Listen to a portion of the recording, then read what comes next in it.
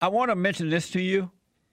You know how in this country they are freaking out over the Chinese virus?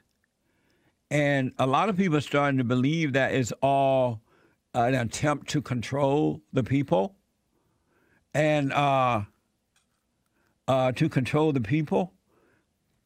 And I mentioned earlier that there are Republican states that are opening up, but the Democrats don't want to let loose because they want to blame the president for the economy falling apart, right?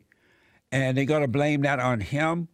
And as long as they can get you to wear a mask and act crazy, they will do it because they love the control that they have over you, and it's destroying the economy, which means that you're going to be angry about that. And when they blame the president for it, you're going to agree with them. That's what they want. All right? So the Democrats are not going to let this go. And I personally believe as well, apparently one of the sons said it too, they're going to hold on to it as long as they can, if it means holding on to this until the election. The New York Post is reporting why American life went on as normal during the killer pandemic of 1969. I have forgotten all about this, period. I told it, but I kind of remember that this did happen. By mid-December of 1968, that's the year I graduated from high school, by the way. By mid-December of 1968, a new virus known as the Hong Kong flu originated in China, had spread all across the United States. Hong Kong flu, I do remember that back in 1968 when it was started. Today's coronavirus and the flu from 1968 share many similarities. So the Hong Kong flu compared to the Chinese virus today. Both viruses spread it quickly. And I remember that too, but no one really freaked out. But both viruses spread quickly.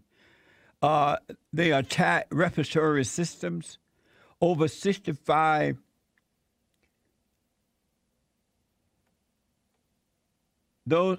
he doesn't have this written right. I don't know. What is that, over 65? What does that mean? Oh, okay. So he left out the over 65 population were most at risk, as they're telling you today. Same thing with the Hong Kong flu. Those who were over 65 was mostly at risk with the Hong Kong flu. Celebrities and famous people were infected. Horror stories are having to store bodies away in the way that we saw them do it in New York, I believe, in refrigerators and things. They had refrigerator trucks in New York. Remember that? Same thing happened with the Hong Kong flu. 1968 flu killed an estimated 100,000 people, over 100,000 people with the Hong Kong flu. But they did not shut down everything. They did not stop people from going to work. They did not make people wear masks.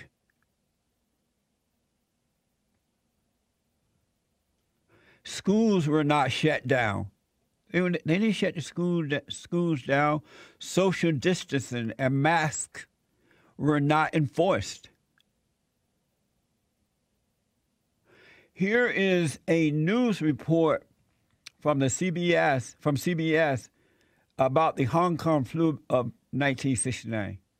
I have, in fact, at 6 Children's, and also my colleague down in Hamilton has isolated what we call the A2 Hong Kong 68 strain of influenza. Off it went down for the winter season, down into the southern hemisphere, and came back this time to North America, this time rather to the continent first, and the debt has been repaid from last year, and it's now visiting this part of the world from the continent. Well, since you know it's peregrination so well, why can't it be controlled?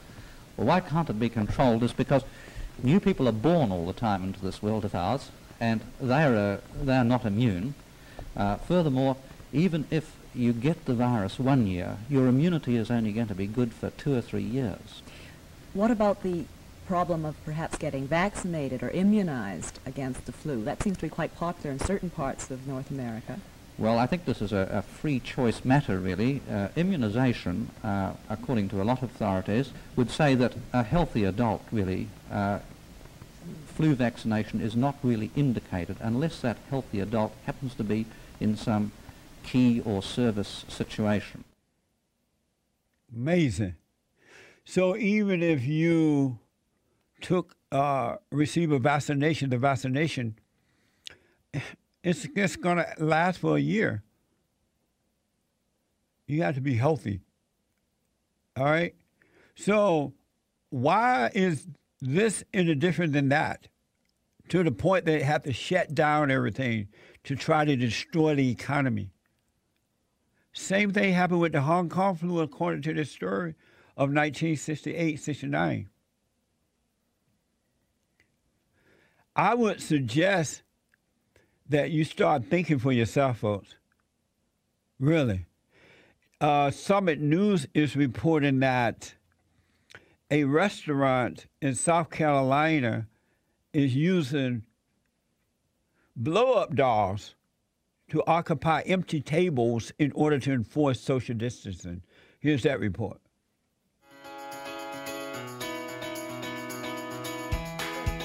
I might even kiss one of those dolls before the night's over.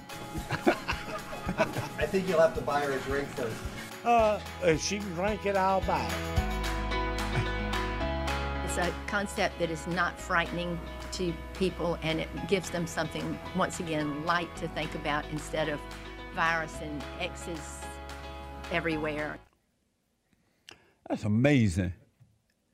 People do some weird things. It's just weird.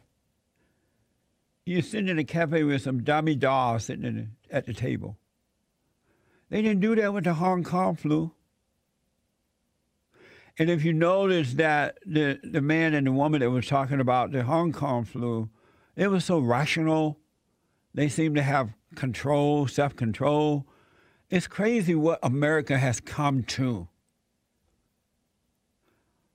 I would not go into a cafe that has dummy dolls sitting at the table. It doesn't make sense. It's just crazy. And this, one last story about this. This Dutch restaurant is putting people in glass boxes. Watch this. It's super cozy. It's really cozy and nice, and the food is delicious. Welcome to Eten, a Dutch restaurant nestled in the heart of Amsterdam. It recently came up with an idea on how to offer classy outdoor dining in the age of social distancing. Small glass cabins built for 2 or 3 people. Waiters wear gloves and transparent face shields and use a long board to serve dishes to ensure minimal physical contact with customers. So we're now learning how to do the cleaning, how to do the service, how to get the empty plates out of the greenhouse again in an elegant way, so you still feel taken care of really nicely. So that's amazing. It's amazing what the government can get the people to do nowadays. Grown people, adults.